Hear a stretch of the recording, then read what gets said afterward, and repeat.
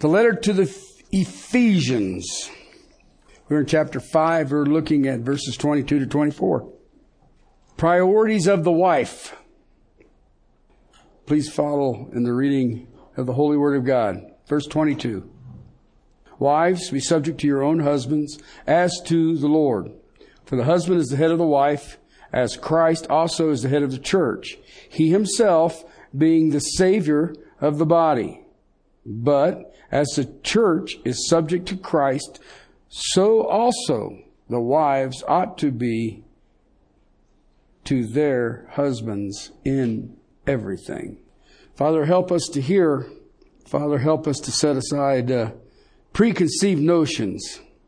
Father, help us to absorb this so that we may understand what the worthy walk truly is. Father, we love you. We praise you. Teach us in Christ's name. Amen. Okay, now last week I had come back into town and I did a great big view of how this text fits in the whole of Ephesians.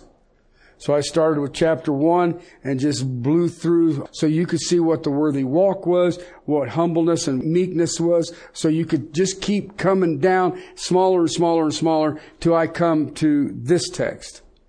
And it was what I call a very wide view of technically what I gave you last Lord's Day fits the rest of the book. Okay? The role of the man, role of the kids, role of servants and slaves, the role of masters, all the way through. I mean, even when you deal with spiritual warfare, all of that fits in that cone that I gave you. Okay, there's something I've noticed. It seems to be a United States thing, but we've missed it in the church in America. And one of the things that I learned a long time ago was Christianity is practical. And if you look at what churches do now, it's like they don't think it's practical. I've talked to pastors in our community who tell me that theology is boring and it doesn't have a practical use in the daily inflation numbers or unemployment numbers or all these other things. And I'm sitting there going, well, what Bible are you reading? Okay. I have also had people who think that it's a pie in the sky thing. That, you know, I'm son of God, I'm going to smile and tiptoe through the tulips, and life is going to be hunky-dory. And if you do something wrong, then you will be accused like Job's friends did Job on what did you do wrong that he's punishing you. The things that I've learned about Christianity is I have studied more and more and more and more and more and more theology. The study of the person of Christ. That's theology. That it affects every area of life. There's nothing it doesn't touch on. And it's the basis of every human relationship. Our theology. A person in Christ. Remember what Paul said? You're in Christ. New creation. Isn't adding religion to their life. Please understand that. They enter into a totally new kind of life. It's changed. The whole thing changes. A friend of mine was praying. He had a very, very wealthy, and I'm talking billionaire type wealth, and they played golf together. And one day they were out on the golf course and he said, you praying for my salvation? And John said, yeah. And he said, you're wasting your time because, John, I don't want to give up all of this. I mean, he had his own limousine or chauffeur driven and private cars and, you know, private jets and all this other stuff. He says, I don't want to give it up. John laughed and he says, you don't. And he says, you can be a billionaire and be a Christian? He said, yeah. He says, but know this, to be a Christian the price tags change. What you used to put value on doesn't have value anymore. Okay? So it is a new kind of life. The things that used to be important to are still important to non-believers are no longer important to believers. All right? It's not an addition. I've got some Russian pastors that I've shared with in the past, and they say, in Russia, because I was asking him about praying for the United States, he says, in Russia, Christ is life. He says, in the United States, you add Christ to your life. And a lot of people do that. Okay? When you become a believer, it will impact every single relationship in your life. It changes. Okay? And if you're honest, those who have been through this whole book with us together, you see that throughout this whole study of this book, that he's dealing with every piece of our lives. I shared with you last week and a few weeks before, the first 3 chapters is our identity. Who am I? Now that I'm a believer in Jesus Christ, I'm indwelt by the Holy Spirit, I am sealed for eternity, and I'm now in Christ. And the first 3 chapters give you a picture of who you are. The last 3 chapters say this is how you are to live because of who you are in Christ.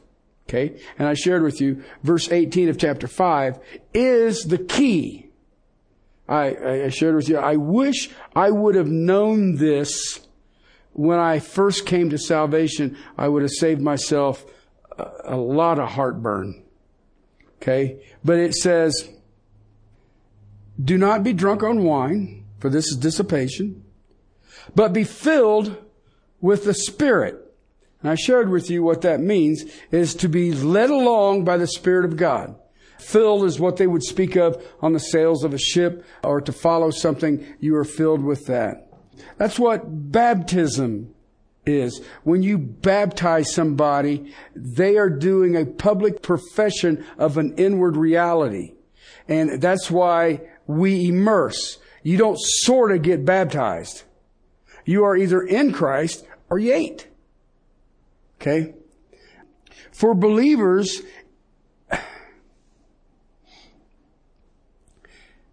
it's not a fight for the top. Okay? I have been around enough pastors to know that they have that. I've heard a lot of pastors tell me, you will be an effectual pastor if you have a competitiveness in you. What? Okay, no. No. Because a believer is a struggle towards the bottom. I am striving to be humble. I'm striving to be meek. I'm striving to put everybody else on top. Okay? That's a general principle of what you and I know as the church and how it operates. I told you when I got into this book deals with the church. This is a snapshot of what the church is. And I find it funny that an illustration of being subjected to one another, he uses the family. But have you ever heard people say, the church is my family? Right? And you see that, and then I think about it, and I put the two together, and I'm like, okay, God created a family, God created the church. And if you think about it, they are identical. And you've got to keep this in mind when you look at some of this, because this thing has been brutalized in history. This section. We will be looking at verse 21 exposed, explained, and illustrated. And 21 is be subject to one another in the fear of Christ. And we will deal with that until we get over to chapter 6, verse 9. But when I look at it, I sit and say, okay, he gave us 3 chapters of who we are in Christ. What every believer at the moment of their salvation possesses. 3 chapters. And then he says in chapter 4, I beg you to walk worthy. I beg you to walk worthy of what you possess. Ever seen those stories where you see these old paupers? They don't have anything. They work as janitors and they do this and they do that. And then when they die, they find out they got hundreds of millions of dollars and they just keep sticking it under the mattress or whatever. And how many Christians are like that? You know, I've got the riches of heaven, but I'm not sharing. I'm going to hide them from everybody I run into. It's a tragedy. When he uses the home as the illustration for being subject to one another, do we understand that the home is the foundation of human relationships? You want to see a struggling church? Look at the families. See if the families are struggling. Now, in this country, it's weird because I've traveled in other places. Submitting is not an issue. It's, duh. Okay. But in America, we have a hard time with that word. It's like, I'm going to submit, but I don't want to. Well, that's not really submission. Right? But it's, well, you're such an idiot. Why would I submit to you? And that's the way we cruise through life. But if you're really honest with yourself, everybody is to submit, and we all do. And if you are Spirit-filled, the biggest thing to see is what? Submission. Why? It's not in our world. So when you see it, it's like, wow, man, what the heck was that? He uses this in verse 22. Wives are to submit, and I shared with you, it's implied, comes out of verse 21. If you look in your Bible, 22, you will see be subject is in italics, meaning that it's not in the original manuscript. The implication comes because he says be subject to one another, and then he begins to define it in 22. Husbands, yep, guess what? Love your wives just as Christ also loved the church. And you say, well, see, it doesn't say husbands submit to your wife. Oh, let me ask you a question. As Christ loved the church, do you realize that that was a self-sacrificial death? I don't know about you, where I come from, if you're willing to be crucified for another individual, that's submission. With a capital S. Chapter 6, verse 1. Guess what, children? Submit to your parents. Verse 4, it says fathers, but the word that is there in the original language can be used as parents or fathers. So it says there, parents, do not provoke your children to anger. Okay, what is that? I'm submitting to my kids? Never. They're dingbats. I know who their parents are.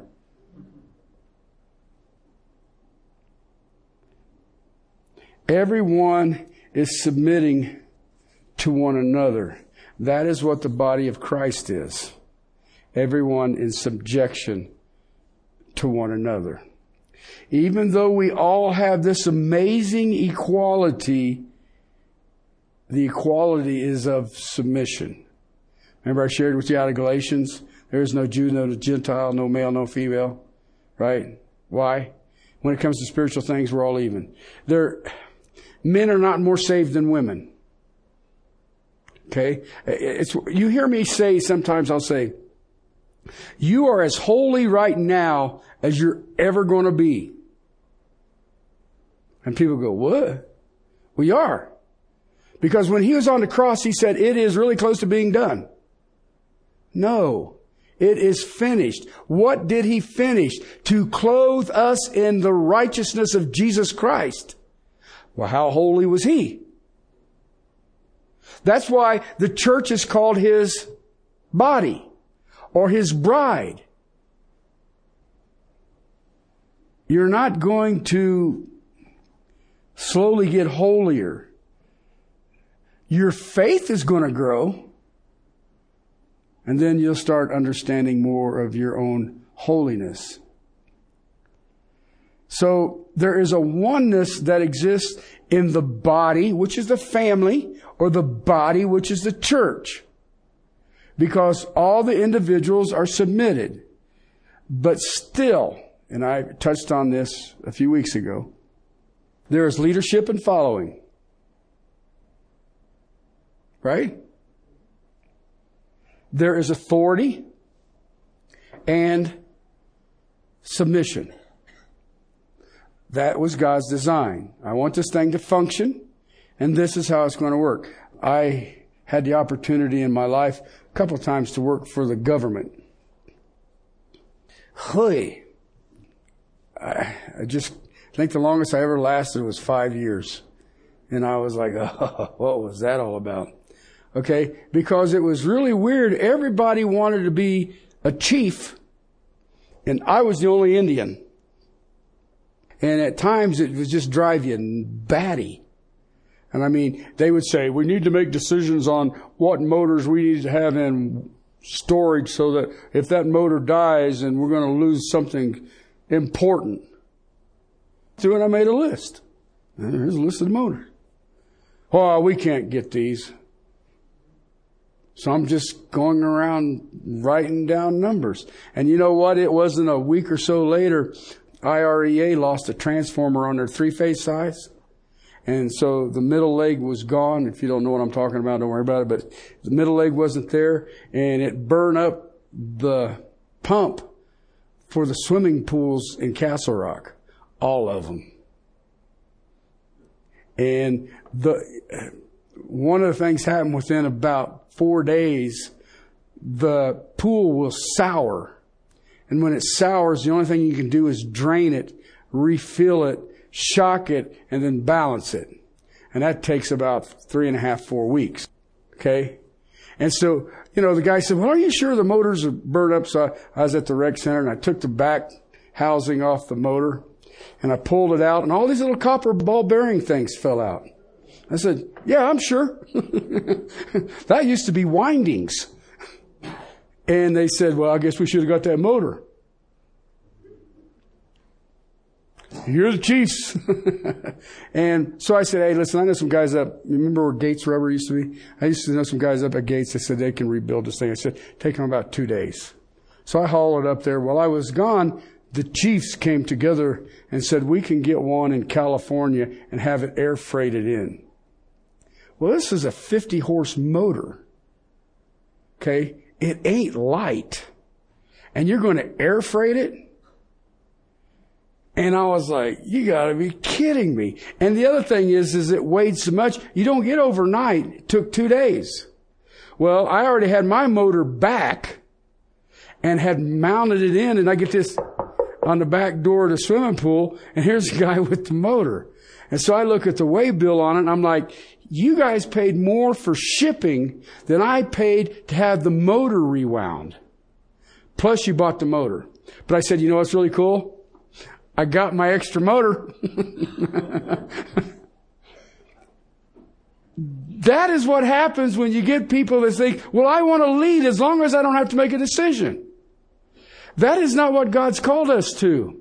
Have you ever seen some of the worst church leaders I've seen, they tell me are natural born leaders. Okay? You know what? I am not a natural born leader. This book is really cool. I follow this book. But no, I am not a natural born leader. I see guys who have natural leading abilities and they make me nervous. Because God set up authority and submission. But what I found is that the fallenness of man has twisted those. I will submit after I make a bad decision, and I'll blame it on Eve or somebody. That's how it works. Listen, authority and submission, we have a hard time with. Okay? Authority and submission. Do you realize it has nothing to do with your spirituality? Well, yeah, but an elder needs to, it has nothing to do with it. I mean, you don't want a new believer as an elder, but it has nothing to do with it. All right? Because in Christ, what? We're one. All right? The principle is there for function. You have people who say, okay, here is a problem. This is what we need to solve it. And then everybody pitches in and solves it. The principle remains even when we are in subjection to one another.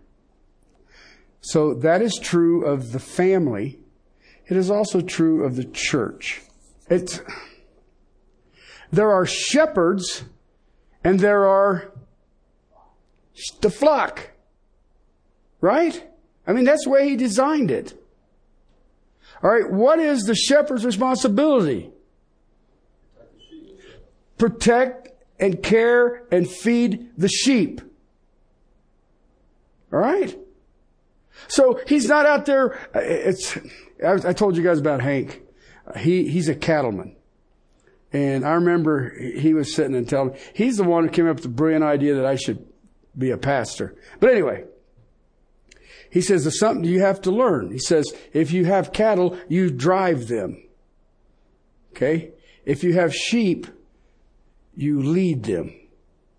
You lead by example. You don't ask the sheep to do something that you haven't already done or already doing.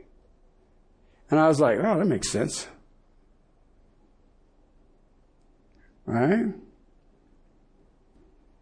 That is how the family is functioning. That is how the church functions. Okay? So now then, that's the introduction. Let's get started.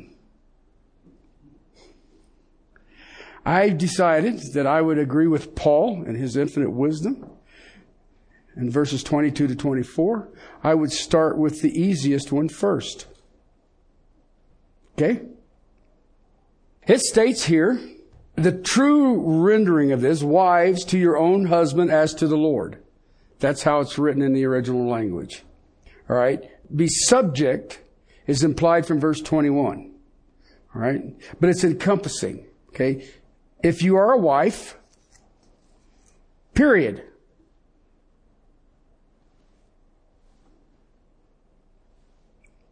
Be subject to your own husband as to the Lord.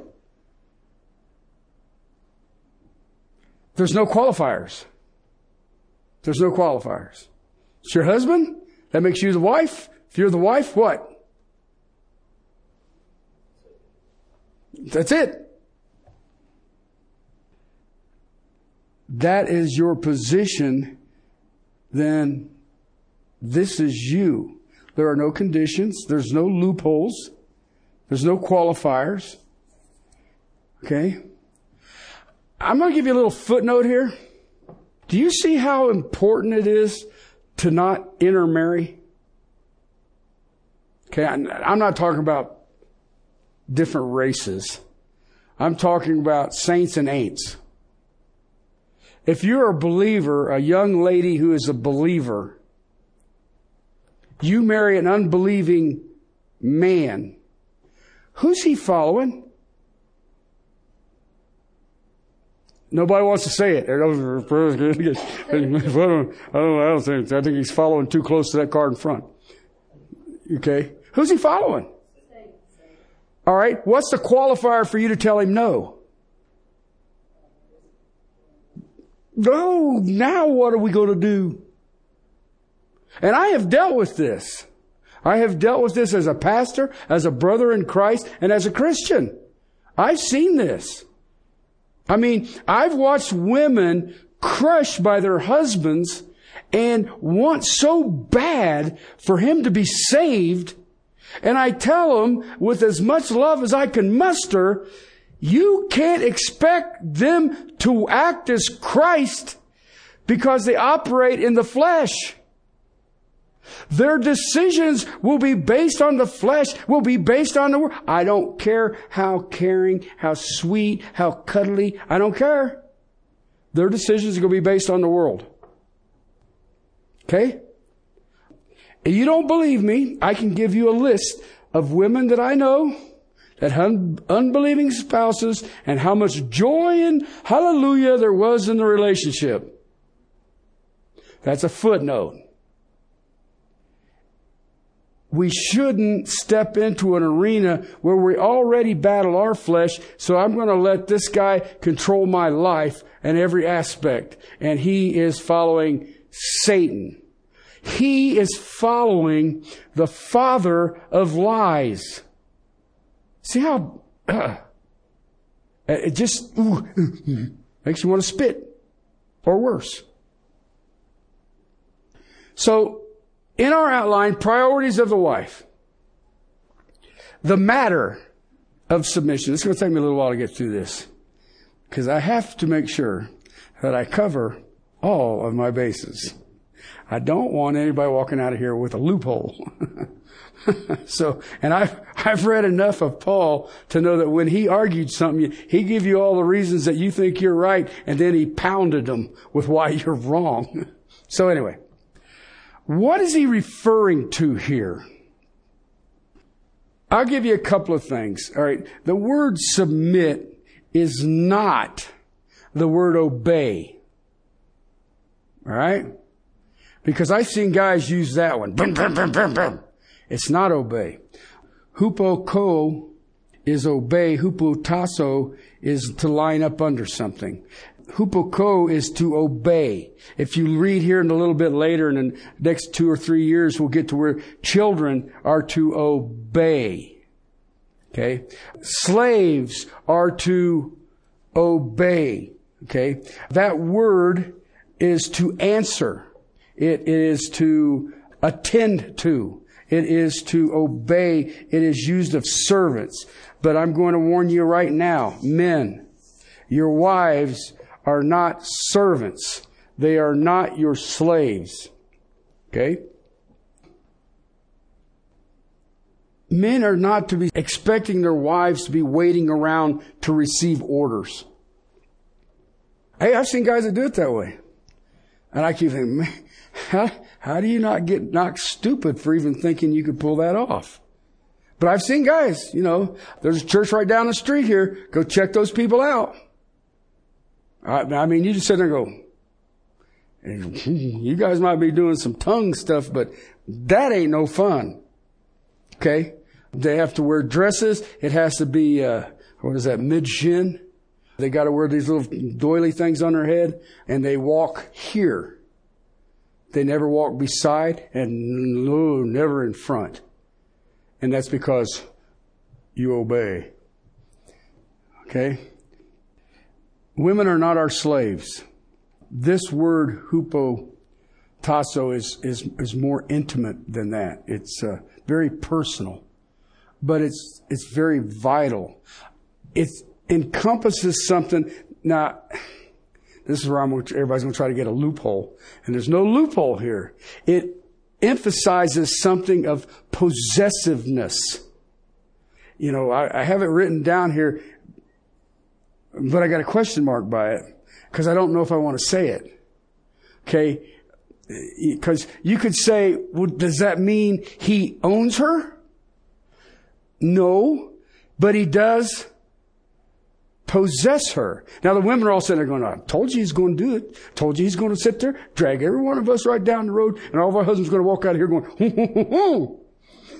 I told you that the women are the easiest part. So you guys have been warned. I'm already dealing with the men's side of it, and I'm reading these words in the original going, why did they parse it that way? Okay? But anyway, This possessiveness has an assumption that a wife would absolutely, willingly, she responds in submission. Remember the Song of Solomon and the Shulamite woman and the king, and she was, don't wake him up, he's sleeping, and he is my apple tree in the forest, and he takes care of me, he is my provider, I have no want. Okay, remember that one? Okay. The guys are like, no, I don't remember that one. And the woman said, you need to go listen to that again. Okay. She responds in submission. She is the one whom he possesses. That's why you'll hear people say that she is a gift from God to me. Okay. There's nothing inferior here. All right. There's nothing lesser here. This is how God has ordained it. All right. Let me take you back. We're going to have to cover a lot of stuff here. Hang on tight. But it's like I said, I'm plugging all of my loopholes. I ain't going to walk out of here. Everybody's going to say, oh, okay. All the way back to the book of Genesis, chapter 3, verse 16. Yet your desire will be for your husband, and he will what? Rule over you. What does that mean? He is the head. Okay, he is the head. Now, the thing that I watched with this, because I've seen people use that, so it says here, I will rule over you. Okay, you got to understand something here. This is part of the curse for eating of the forbidden fruit. Okay, because this is where he's speaking to the woman, and I will put enmity between you and the woman. Okay, that's the snake. All right. And between your seed and her seed, and he shall bruise your head. And you bruise you on the head, and you shall bruise him on the heel. Okay, that's the crucifixion of Christ. Okay? That's the punishment for the snake. Then it goes this way. To the woman, he said, I will greatly multiply your pain in childbirth. Amen? You know what I think, though? That before the sin, childbirth would have been painless. Oh, well. In pain you will bring forth children, yet your desire will be for your husband, and he will rule over you. Okay, now I've heard a lot of crazy things that says, okay, one of the curses that are on Eve is that she will love her husband. I mean, yeah, there you go. And then I've seen some couples are like, yeah, you're cursed. But anyway, I'll let you guys think about that one for a little bit. The word literally means to assert the authority. So if you have somebody who's ruling you and then you have been cursed, you want to assert the authority. And ladies, do you understand that's part of the cursed nature? I mean, you say, oh, no. If you don't have that in you, then you're calling God a liar. And this curse is part of the reason that we had to have the cross. Okay? But when he made Eve from a rib, why did he do that? Anybody remember? It's not good for man to be alone. He needs a slave. He needs a helper. But when they sinned, what happened to that relationship? She don't want to help. She wants to drive the bus. Well, you don't understand. My husband, he just takes too long to do anything. Then maybe God brought him into your life to slow your butt down. I don't know. You see what I'm trying to get at? It's part of the curse is that a woman doesn't want to be reigned over. But in the same chapter. The two shall be one. And one of them will have authority, and one of them will not like it. Okay? It's an amazing oneness. And I shared with you, when the church starts getting this down, the world's going to be going, what? Because we are one. The world claims that it wants to be one, but it's not true. They don't want to be one. There is rule for the sake of unity. That's part of the function. She is subjected to the headship of her husband. Okay? Please. It is not as a slave, but it is one who is provided for, who is cared for, and secured by her husband. Okay, a little footnote here again. Get my loopholes covered. If your wife isn't submitting to your headship,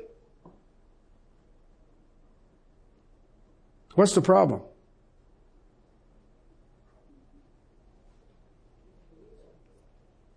It's the leadership. Does your wife feel like you protect her? Does your wife feel like you provide for her? Does your wife feel like you make her secure? Because if he does those things, then you ain't got no reason. Interesting concept, isn't it? But you see how he designed it? But you see how abstract that is to us today? I mean, everybody's got to work. I make more than she does. She makes more than I do. Look at this, look at that. That ain't what it is.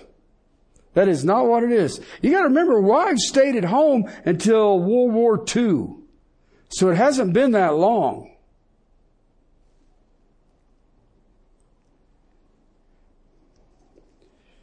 Do the wives feel provided for, cared for, and secured by her husband?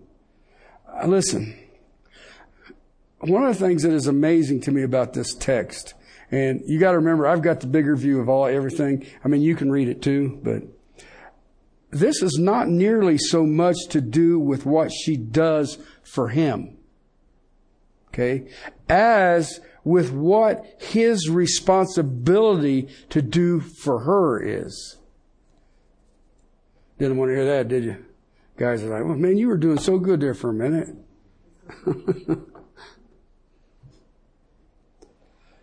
Let me give you another illustration. I'll give you a parallel passage. I told you that Ephesians is a prison epistle, right? Remember that? Okay. So is Colossians, Philippians, Philemon. He was incarcerated by the Roman government. The parallel to the Ephesians text comes out of Colossians chapter 3.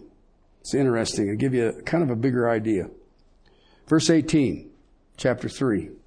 Wives, okay, now here's the word. It is in this text. Be subject to your husband. Okay? But that's not where it ends. As is fitting in the Lord.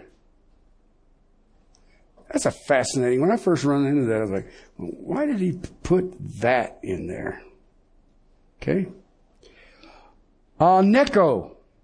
Okay. Aneko is the Greek word for as is fitting. All right. The verb.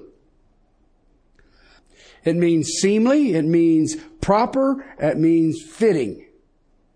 All right. In the Old Testament, the Septuagint, okay, that's the Greek translation of the Old Testament.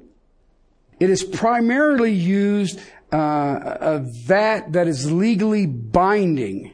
It has a legal concept to it.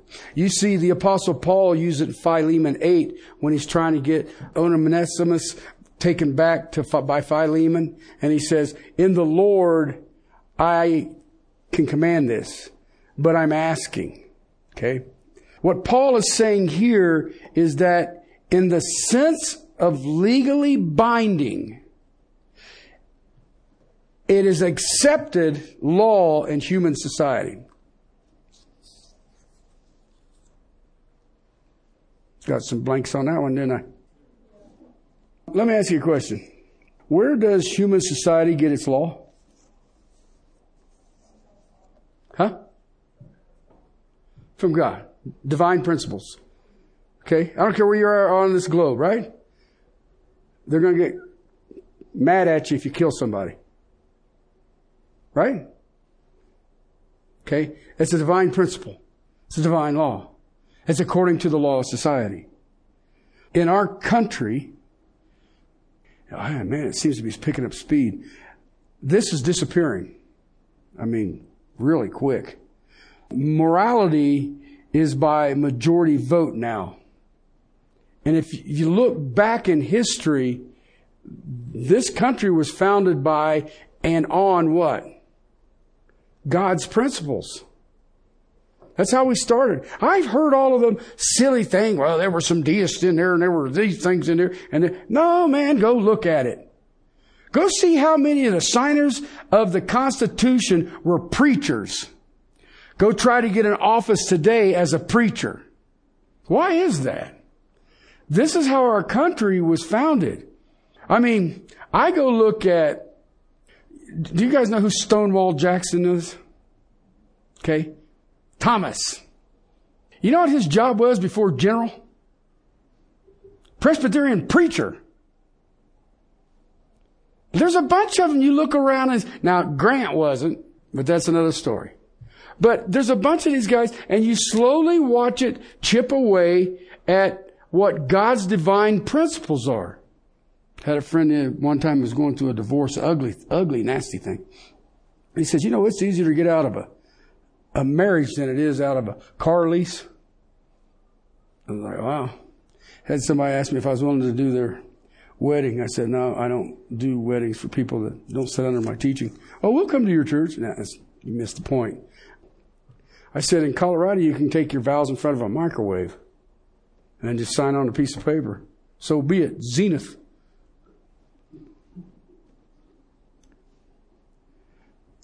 Laws governing society, for the most part, have a biblical basis. Okay? Especially in Western society. And I'm talking about Europe. You go from the Caucasus Mountains west across Europe all the way over to where we are now. There's a law that you can't kill. Where did that come from? There's a law that says you do not steal. Where'd that come from? There's laws that disregard sexual evil. Who come up with that idea? We have made laws based on God's revelation, what God has showed us. And you got to look at it sometimes. You teach something that people say, well, what if I want to marry an unbeliever? And maybe, I can win him to Christ. It never says that. Why is he being so mean? Seems like he's picking on me. No. He's protecting you. I told you about in Russia. They do not let young people date. And then when they date, you can only date somebody that's in the church. And when you date, if you're going to go on a date, like, you and I go on a date, you have to get a married couple to go with you. And you're like, you ain't going to pull that off in America. Why not? If you have godly principles, why wouldn't you? I can go down the list on this, on different things that I see that God put in. Listen, I remember when I would look at stuff and think, well, what a grouchy old God that is. But then as I look at it longer and through the fullness, I start realizing, you know what? That's my protection. Why did God make the institute of marriage? To provide protection to the weaker vessel. I'll get into that next week. 1 Peter 3. Okay? That's why there's the institution you and I know as marriage. He does all of these things to protect us. Now, you tell a woman that, well, we're going to get married because I need to protect you. Duck.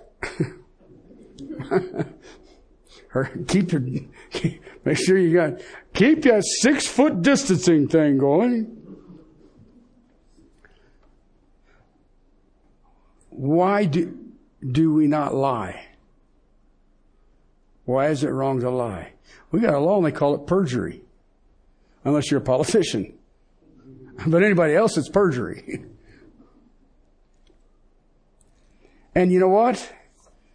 Again, unless you're a politician, the laws are legally binding. Okay? The laws come from the basis of God's truth.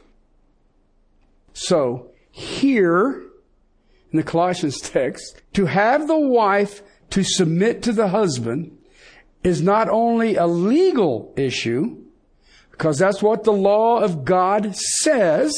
That's what the society used to say. They still do. In Russia, they still do. Azerbaijan, they still do. In Georgia, they still do. The Republic of. But I've seen it in other places. And the people, no, that's what the Bible says. But is because, listen, the reason that it's a legal issue is it's only legal because it's based on a divine principle. This is what God wants. Okay? Listen, it's hard. This is hard to deal with in our country today because we can take an innocent child and kill it before it's born. And people will look at me in the eye and say, well, it's legal. And I'm like, okay. I mean, to me, that's, oh, well, all right. See how silly it is? Okay. You're going again against what God's Word says. The divine principle. In a society that has functioning families, you have a functioning society, you have families that function by God's divine principle, and the woman is bound by the law of God to submit to her husband. See how that works? Kind of a wordy way of saying what Paul said in 3 words.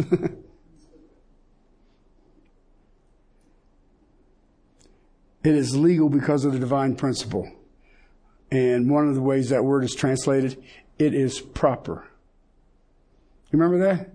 Remember when they used to do weddings and they were proper? Remember that? I remember when my cousin got married. She was the first one of the slugs. She got married and it was proper.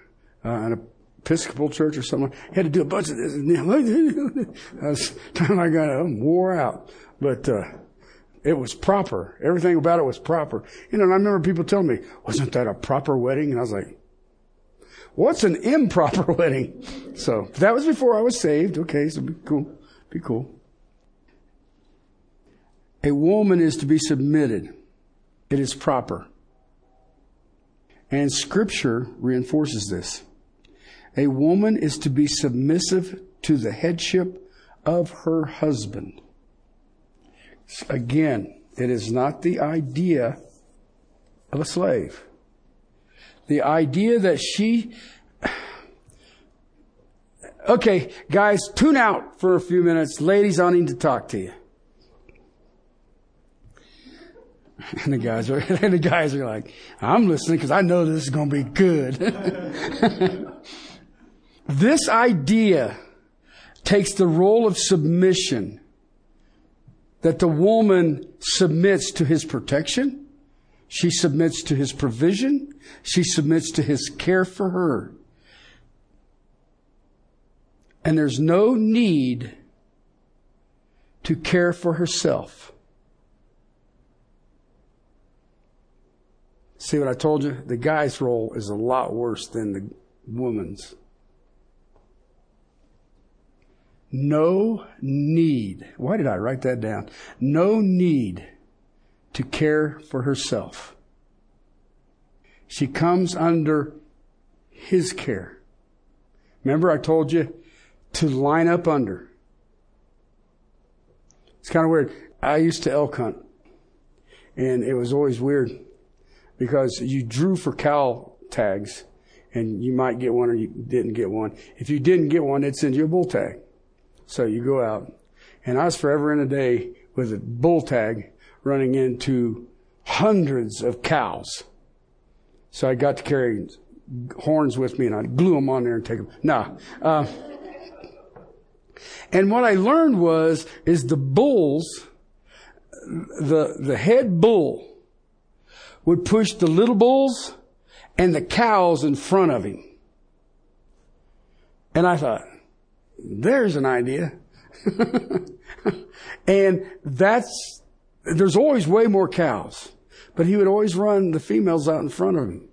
And then the young bulls would be next, and then he'd come looking around. He didn't hear a shot, then he knew he could continue on. If he heard a shot, he's like, I want to go this way. That ain't the way it is for man. We take the shot.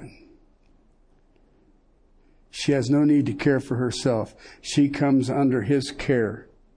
Okay, now I got to take you back to our text in Ephesians because there's something here that many of us miss. Verse 23 says, for the husband is the head of his wife. And we all go, amen.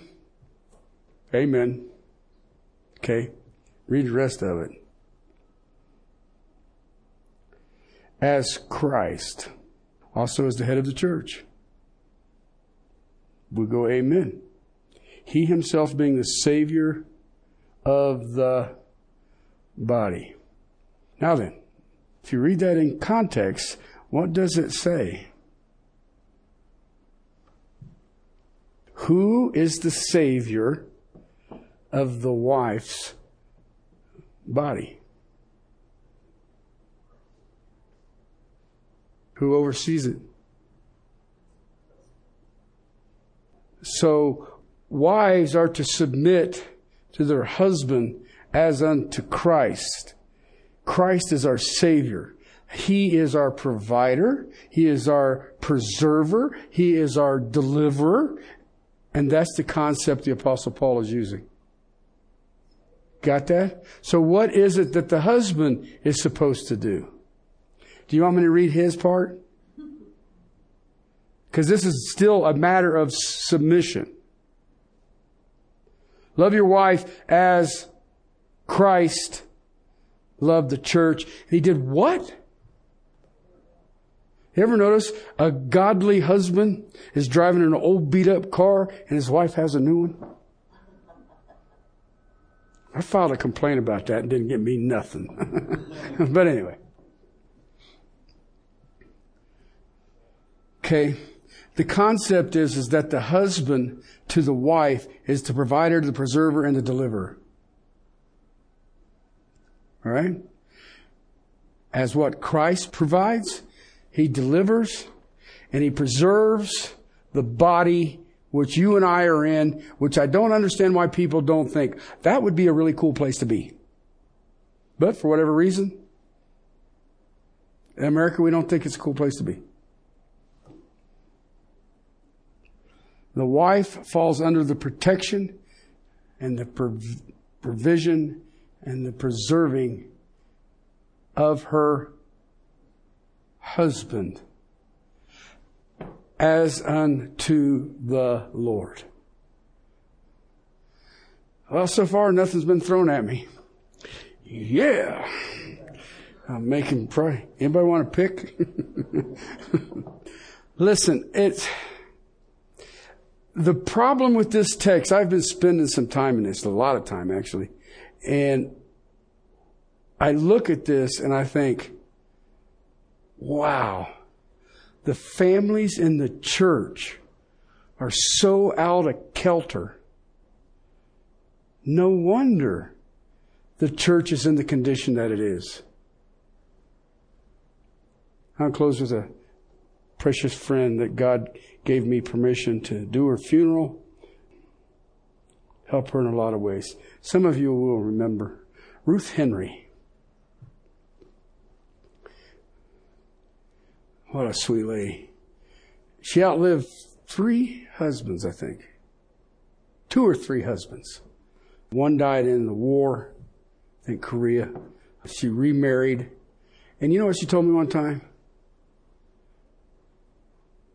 She said, now I think, I don't even know if I was an elder then, but she told me, she said, I said, so how quick after, I forgot what his name is, died, did you remarry? He said, oh, it was about 30, 40 days. And I was like, wow. And I said, well, Ruth, she says, no, God knows that I need to be under the protection of a man. And you're like, all right. She outlived that guy too. And I remember her hips gave out on her, and she couldn't come to church. We were downtown, and it had all kind of, everything was climbing up, and you're always going up to sound night and coming all the way back down. No, but you had to climb. So we would go over the first of every month and do the Lord's table with her. And she was, when she finally died, she was in her mid-90s, I think. And when she died, I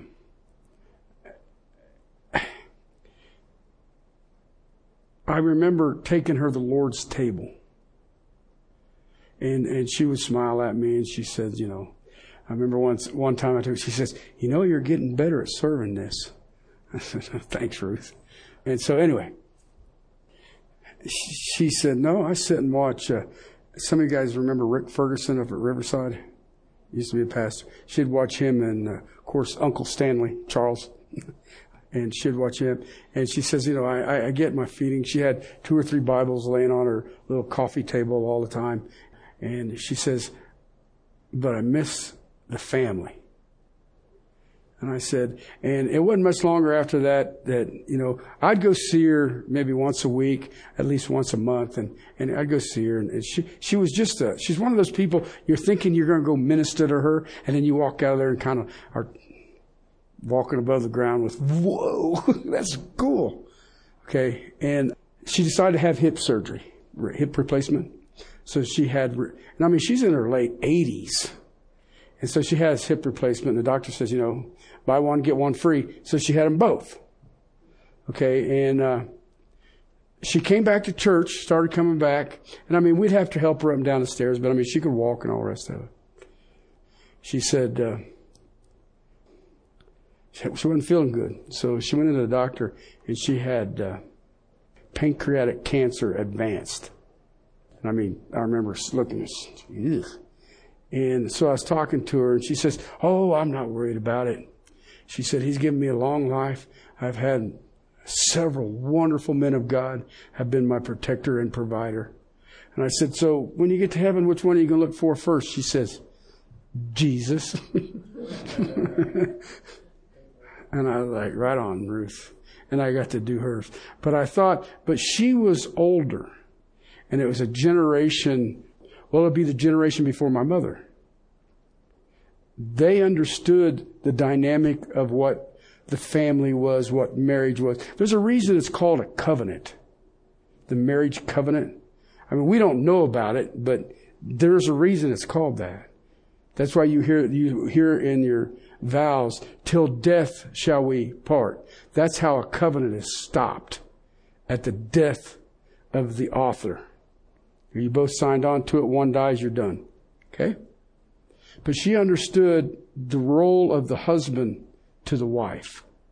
And I've seen that in that generation. My mom's generation had it, but it was starting to transition, because my generation says, let's see if we can make a mess of this. And we've done exceptionally well.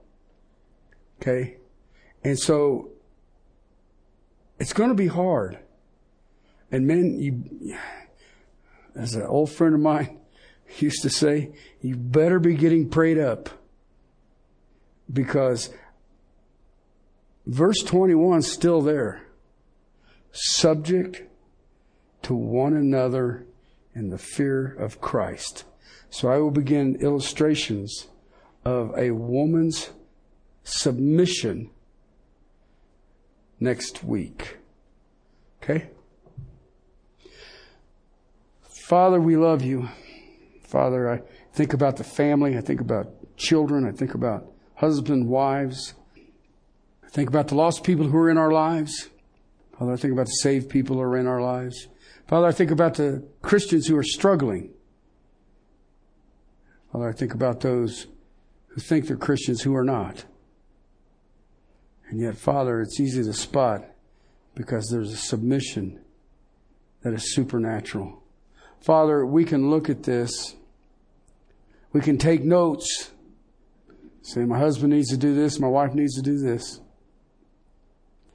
But if we don't do verse 18, be filled with the Spirit, it's nothing but dead works.